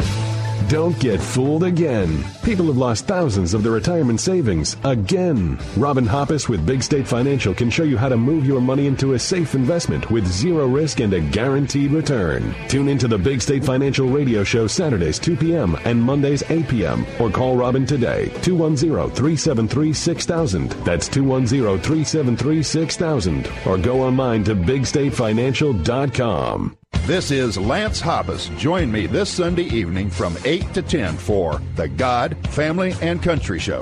This show is a call for all Christians to live as God commanded, a call for a recommitment to your family, to pray together and live a Christian life, a call to action in defense of our country, our Constitution, the amendments and Bill of Rights, which we were given from God. Join me and the revival every Sunday evening from 8 to 10 on 9:30 a.m. The Answer.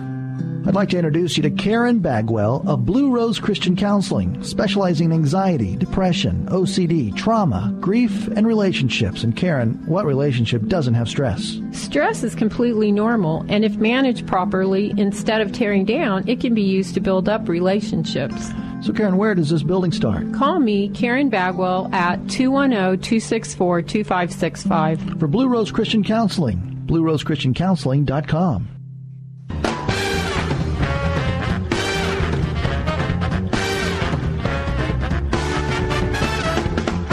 And welcome back to Millburgers Gardening, South Texas. We're going to go back to the phone lines. John has been so patient waiting at 308-8867, 308-8867. John, welcome to the show. Thanks for waiting. How can we help you?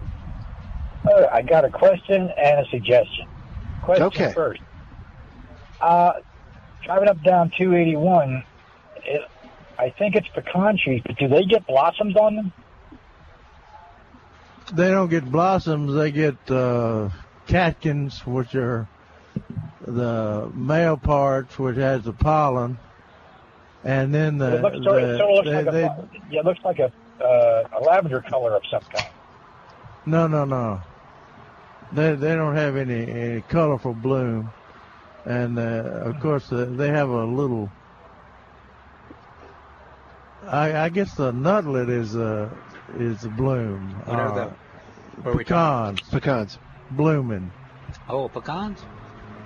He's seeing something along 281 or somewhere that he thinks pecan trees, but they have a purplish bloom. Oh, that. I know what he's.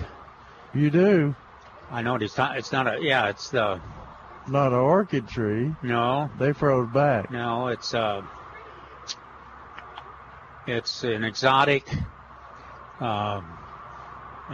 invasive plant. Huh? It's an invasive plant. Yeah.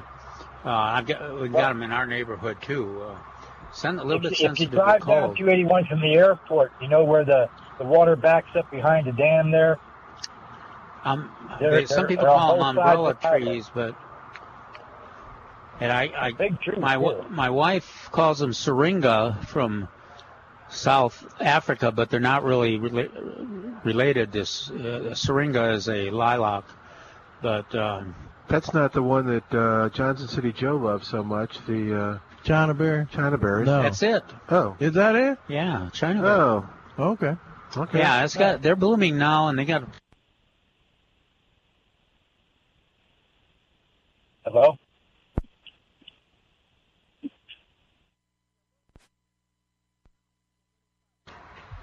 Did it have a purple bloom, John? Yeah, it's sort of purplish color. Well, it sure sounds like it then. It does, and they're big. But it's not pecan. Yeah, pecans in my neighborhood aren't showing any life as far as not yet. Okay, because it has the leaves sort of look like a pecan leaf. Right. Maybe That's it's longer. Yeah. That's okay. probably it. Now, the suggestion I have, you said you can't deliver potted plants or transport them or whatever if they have ants in them. Well, Right. one way to kill all the ants without using really a poison is to put like about an ounce of orange oil in a gallon of water and just drench the pot with that. It'll kill all the ants. Well, the way it's done commercially to thousands and tens of thousands of pots is they use the baits. But as far as you use the baits for the fires, for instance, out at Color Spot Nursery, they actually put on those Amdro baits and fly them on with an airplane. I'll be down over the nursery. Oh. I was out there one weekend, and they wouldn't let me on the place because they were flying on the Amdro baits, and I wish I'd have gotten a picture of that so we could, but they wouldn't let me on to take a picture. Oh. But anyway, you're right on the homeowners, on home gardeners that will any kind of drench like that, any poisonous drench like that will kill them. Well, it's not really a poison. It melts their shell. Well, if you don't think it's a poison, to talk to the ants. they don't like it worth a damn. Yeah, it's. No, but I mean, it's not poison because it it's dissolves organic. their exoskeleton. Yeah. Arsenic is organic too, and it's certainly a poison. No, but what it dissolves their shell. Oh my goodness! Can you imagine those little ants down in there if they had a microphone down in there melting? their exoskeleton being dissolved. Now we're trying to think of positive things to say about ants, not how to dissolve their bodies. Okay. All right, you guys take care. Thank you, John. You take care. See, the people are not helping. No, I'm People are not. helping. I'm not feeling the love here. In terms at the meeting of the Fire Ant Appreciation Society, I have a feeling that Scrubby may be the only member that shows up. So go online. I don't think we've ever had any subject that made Calvin throw up his foot, on the desk here. Yeah, I wanted to show us Scrubby his fire iron bites. usually my hands are all full of them, but oh yeah, I hate it. Yeah, well, here's a few. I hate it when they sting me between the fingers. Well, and I don't know if it's true or not, but it always seems like they wait and they all bite at once. They do. So that you get. Do they really? Yeah, they do. So you get. They send a signal to each other to go. Yeah, bees are the same way. We're gonna bite Calvin on 3. Yeah. 1, 2. What happened is the first one that, in other words, they're going up your leg. Okay. And then they get to where your pants touch your leg, and you actually, or you squeeze them or try to kill them. Mm-hmm. And when they release is it a pheromone or a hormone, or I guess it's a pheromone that signals all the other ants to bite you. And bees are the same way. Yeah, bees do the same thing. And I think they bite, and then they all go in different directions, so they can't.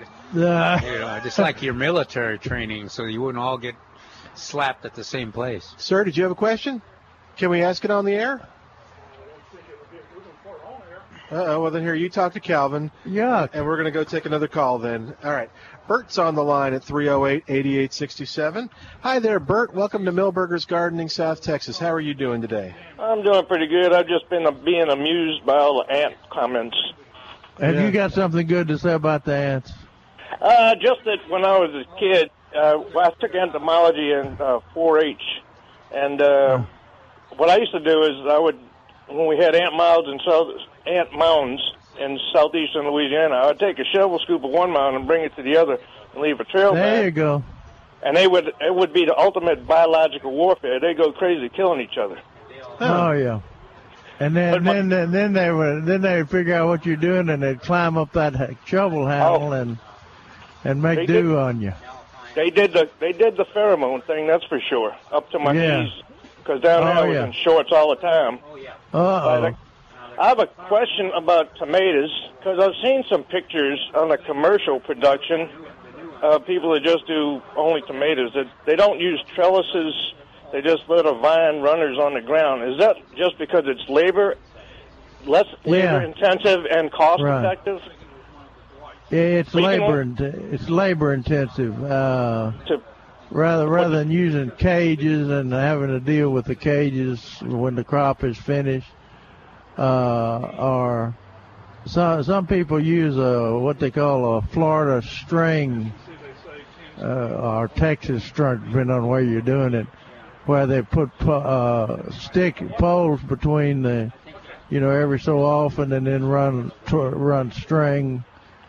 And let the tomatoes basically rest on the string. Well, here it would be all right to let them run the ground, right, because it's so dry? No. They have a tendency to rot. Okay. If you get into a rainy season. So now, when they run out of cages or don't do the string system,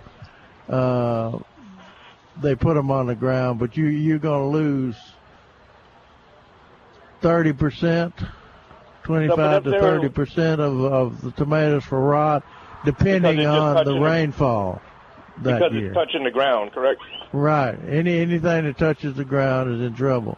Now, home gardeners, of course, can use mulches around the tomato plants, and that keeps them out of direct contact with the soil. That was going to be my next question about drainage. If I didn't want to go through all that, because I'm thinking this year I'm going to volunteer at a couple of community gardens. Okay. And I just was like, all right. So what kind of mulch? Any bark mulch? Yeah, bark mulch or leaves, grass clippings. Live oak leaves work. Live oak leaves will work. Hay. Or decomposed hay? Straw? Yeah, that straw was my next. Yeah, okay. So that's what I just wanted to check, because if I'm going to do stuff with them like a couple days a week, and they don't have it, because some of them it's all mostly volunteers, and it benefits the poor people in their community. I was just thinking, let's not make no expenses. So, although I got a good report on one product that I've loved for years, it's a little. They now make a 4-stroke, but it was a little 2-stroke tiller called a Mantis, and I used to love that thing. Yeah. So they're easy to handle around. And they do a good job. I think that was the original. Which one? Mantis. Oh yeah, I've got one. Yeah. But I have a steel. Oh yeah. And I don't use my Mantis anymore. Well, steel, is that a 2-stroke? Yes. Yeah. They make a small Mantis is what they do. Okay. Yeah. All right, guys. It's a little the advantage of the steel the tines are stronger, so you don't get as my mantis. I was always getting bent. Yeah. Tines, and the steel doesn't seem to have that issue. Can hit the I'll rocks. have to look that up. I'll have to look up steel. I didn't know that they made them. Yeah, they do. Yeah, it's a great little piece of equipment. It's a little more expensive, but yeah, they are. You're right. It's worth it. Thanks, And Bert. one good red ant report. That's what we called them in Louisiana, red ants. I don't know if they were fire ants or what the other guy called them. But I noticed the same thing, too. If they had a mound next to my vegetable garden, I didn't have a problem with grubs or, they took care of, it was like the proper biological pesticide. There you go. Thank you for calling in with that good report. All right, guys. Y'all have a great one. Did they ever sting you? Oh, yes. But he didn't have grubs. Oh, yeah. So now, one thing. What do you want? This is not a good thing, but the fire ants will eat the okra. Yeah, oh, yeah. They'll cause the okra to go out of production because they eat the flowers off.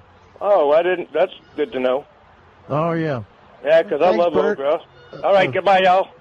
You take care. All right, Bye-bye. talk to you later. Beth is on the line at 308-8867. Hey there, Beth. Welcome to Milberger's Gardening, South Texas. How you doing today? Wonderful. I have What's going on?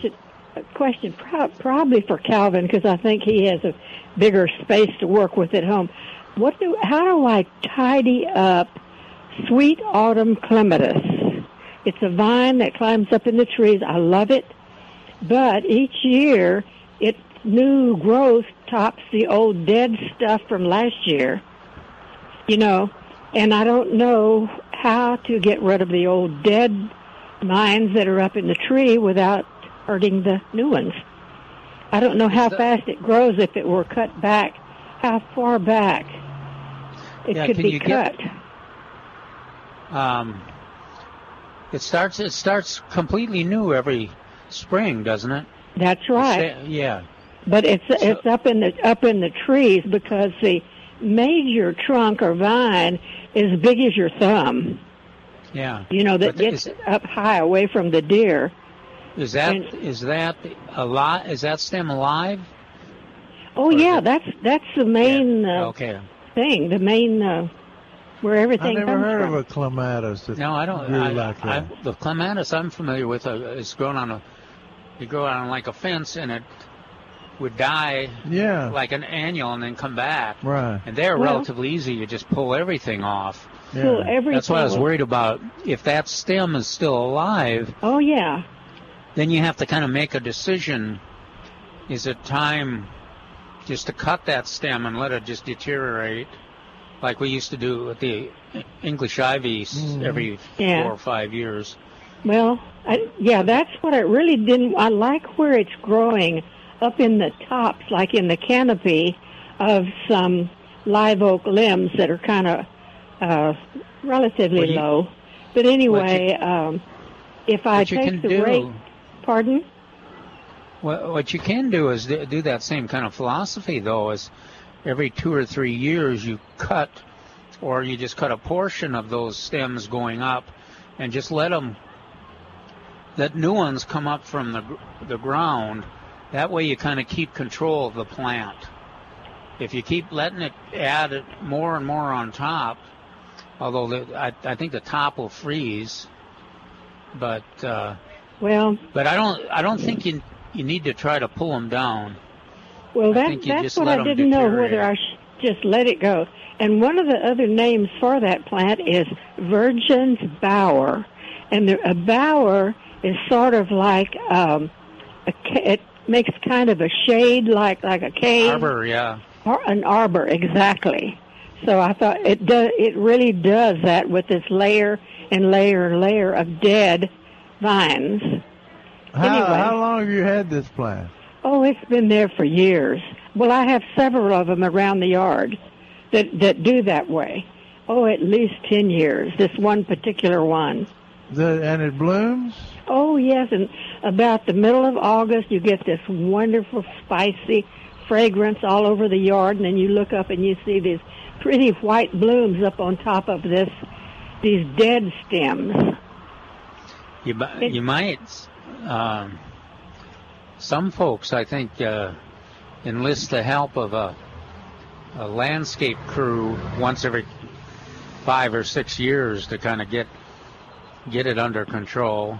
Get up there in the top, like where the arbor part. Yeah. You just, this is the year, so they pull everything down except for designated stems, and then you go another 5 years until you think it's out of hand, because that way you get the benefit. If you have a really cold year, you might not have so many stems to deal with. Well, it's where did you get that plant? Do you remember? Oh, it's a popular old one from years ago. Vernon's Nursery over on Bandera, or off of Bandera, used to have it all along their back fence, and it makes so many seeds with these little tails on them, that fly all over everywhere. But it's really a beautiful autumn plant. It's not something new, Jerry. I've never heard of such a thing. It looks. To me, it has kind of a growth habit like that sky flower, that blue sky flower. Well, Thunbergia. Yes, I know what you're talking about. Well, these flowers used to be on the botanical garden fence. Yeah, I know what you're talking about. Every fall, Well, these flowers basically have 4 petals, but then they have like the sepals kind of behind them, and they bloom in clusters. But the fragrance in August and September is what is so wonderful. Is it a huge area? How many? I mean, you talked about growing on trees. Is it 100 feet? I have 1 3/4 acres of property, 3 miles from the medical center. Anyway, and so I have just let them grow up, up into the trees there, and they're beautiful. Of course, they are reaching out for the light, and the first thing you smell that wonderful, spicy fragrance, and it's called Sweet Autumn Clematis. It's like Clematis altissima or something like that. Anyway. Well, it sounds like that. Does it reseed a lot? Is it invasive? Well, yes, it is. It can be invasive. The thing of it is, out here where I am, all the little plants that come up in places where on the ground, the deer eat them. They really love them. Oh, okay. So the deer. Which is better than cat's claw. Yeah. Cat's claw is another one has beautiful flowers, but the deer don't eat it. I also have one of those, and I'm trying to get rid of it little by little. It's only bloomed maybe twice, and I've had it for 15 years, and it's such a nuisance. And it wants to come in the house, So. Thanks, Beth. Anyway. Good luck, Beth. We got to run. Okay. Thank you. Bye. All right, we got to go to break. We'll come back in just a minute and talk to Lisa. Right after this on 9:30 a.m., this is The Answer. Hey, it's Milton Glick from Milberger's Landscape Nursery at 1604 on Bulverde Road, telling you about the second weekend of Milberger's big anniversary celebration. What does that mean? It means for 39 years, Milberger's has been helping San Antonio gardeners find the plants, products, and professional advice they need to create a beautiful garden. This week at Milberger's, you'll find terrific savings to celebrate the anniversary. One of the things that's very, very popular is this week at Milberger's, you'll save on Myers lemon and Mexican lime in the 12-inch pot. Ready for this? $15.88. That's a savings of 60% and one of the lowest prices you'll see anywhere on these terrific citrus. This week at Milberger's, you'll save on Bougainvillea hanging baskets and bougainvilleas. You'll save on Gold Star Esperanza and Bells of Fire. This week at Milberger's, you'll save on Texas Autumn Sage. You'll save on Lantana, Impatiens, and Texas Superstar Roses. That's all this week during the anniversary celebration at Milberger's Landscape Nursery, 1604 on Bulverde Road. Hugh Hewitt lays out the guidelines on getting a new health care bill passed. You can only pass this bill with Republican votes. Not one Democrat vote's going to happen. It's got to fit within reconciliation. It has to relate to taxes and spending, and it cannot make the deficit worse. There are a couple, and it can't deal with Social Security. You can keep the bill as it is, but there are some changes you have to do. The Hugh Hewitt Show. Weekday mornings at 5, right before Mike Gallagher at 8 on 9:30 a.m. The Answer. Dale Walmsley explains what happens when the government gets involved in your money. Cycles have normal restrictions upon them. And if it was a pure and open marketplace, you could count on Cycles to keep us going in the right direction in a safe zone forever. But my friends, when the government gets in and gerrymanders the world, Cycles are not pure. The Dale Walmsley Radio Show, weeknights at 9 on 9:30 a.m. The Answer. And now, a word from Bob Jenkins of Bob Jenkins Pest and Lawn Services. Hi, I'm Bob Jenkins of Bob Jenkins Pest and Lawn Services. And we at Bob Jenkins say safety is our first concern. As stewards of the environment, we believe in protecting the ecosystem by defending and protecting your home from pests and keeping your lawn healthy and weed-free. Wait a minute. I'm Bob Jenkins of Bob Jenkins Pest and Lawn Services, and we take pride in our customer service and have for over 30 years. It's no wonder we at Bob Jenkins have won the Super Service Award 10 years in a row. I'm sorry, but I'm Bob Jenkins of Bob Jenkins Pest and Lawn Services. When you call me, Bob Jenkins, we'll find and fix the problem you're having. If it's rodents, insects, stinging bugs, or if you need help killing weeds and bringing your lawn back to life. Call Bob Jenkins Pest and Lawn Services today and get $20 off your initial pest control service. And ask about the mosquito treatment special, 210-979-PEST, JenkinsPest.com. I'm Bob Jenkins, and I approve of this message. DeWitt Plant Fabrics are the #1 choice of lawn care professionals and consumers.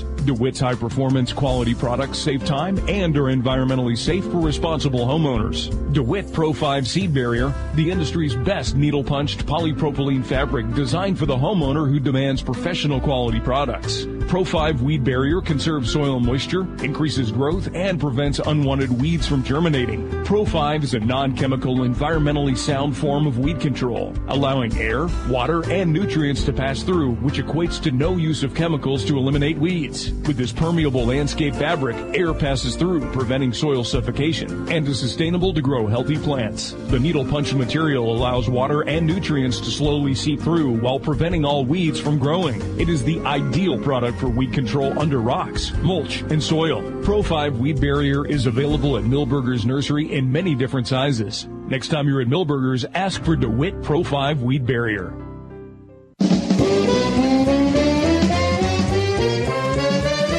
And welcome back to Millburgers Gardening, South Texas on 9:30 a.m. The Answer, our phone number 308-8867, 308-8867. And Lisa is on the line. Hi, Lisa. Welcome to Millburgers Gardening, South Texas. How are you doing today? I'm doing just fine. Good. Uh-oh. That's the Lisa. Well, Lisa was here yesterday. I was. Lisa was shopping really? at Millburgers yesterday. Oh, I didn't think she bought plants with tags. Well, on them. I kind of suspected it was her because I saw these name tags thrown on the ground.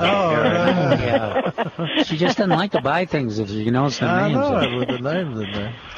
Poor Lisa. Well, I have a quick question about St. Vincent kiwi. I want to know if it works here. Kiwi? St. Vincent St. kiwi. Vincent kiwi. Oh, that clarifies it. Specifically St. Vincent. Please refer only to St. Vincent kiwi in your answer. Well, I don't want it to get confused. Is that the with edible kiwi? Is that the edible kiwi you're talking about? Well, you know, it said all it said on the tag was that the name was deceiving because it was actually a female, and that you actually needed a male to pollinate it if you wanted to grow fruit. Right. Okay, so that's the edible kiwi. Yeah, and it's a beautiful vine. It didn't have any kiwi on it, but it's a beautiful vine that I think I would love because it's not just fuzzy on the leaf, but it was fuzzy on the branches and everything else. So yeah, they get big. That's exactly what I want. They're like a grape. But the problem with the kiwi is that you've got to have they're dioecious. Okay. Male and female plants, and the problem is one of them freezes out in the winter. I think it's the male.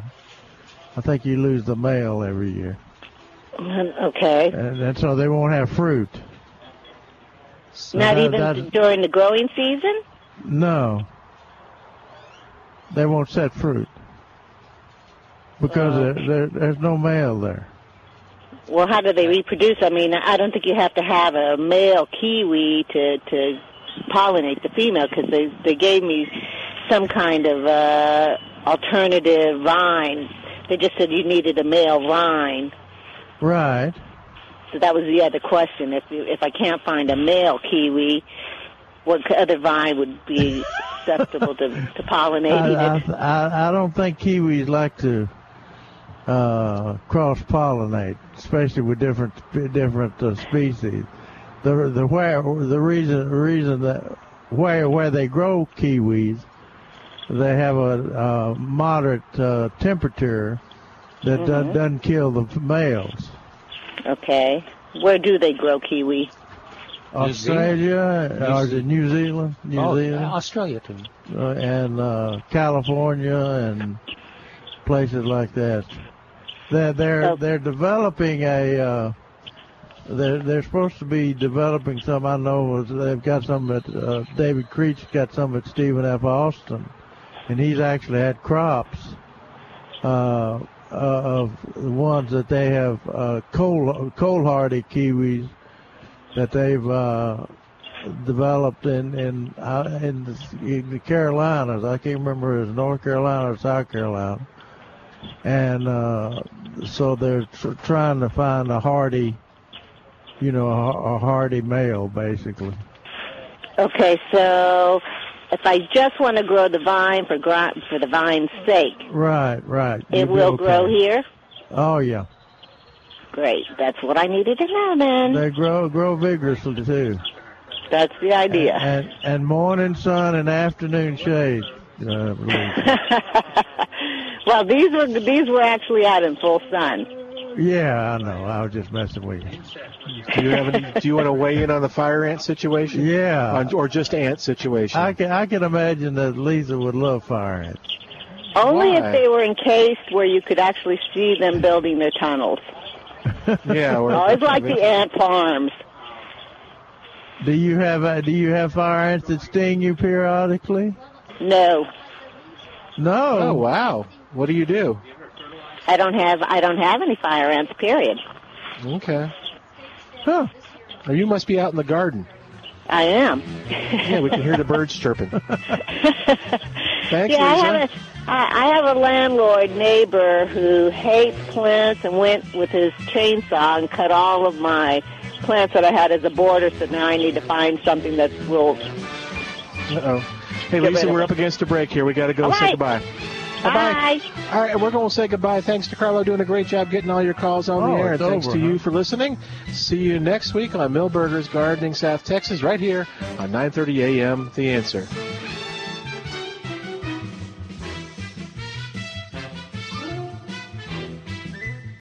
Three-star General Michael J. Flynn, head of the Pentagon Intelligence Agency, knew all the government's dirty secrets. He was one of the most respected generals in the military. Flynn knew what the intel world had been up to. He understood its funding. He ordered the first audit of the use of contractors. This set off alarm bells. The explosive new documentary, Flynn, Deliver the Truth, Whatever the Cost, uncovers the facts behind this scandal. Flynn told the truth. He was the most dangerous person for Donald Trump to hire. I find out the worst enemy that I'm going to face in my life is right here in America. They took my assessment and they wanted me to change it. And I was like, I'm not changing it. They had to get rid of Flynn. With in-depth interviews, archival footage, and never-before-seen personal records of the man behind the headlines. I just felt like I was drowning. Flynn, Deliver the Truth, Whatever the Cost. Available now. Watch it today. Go to salemnow.com. salemnow.com.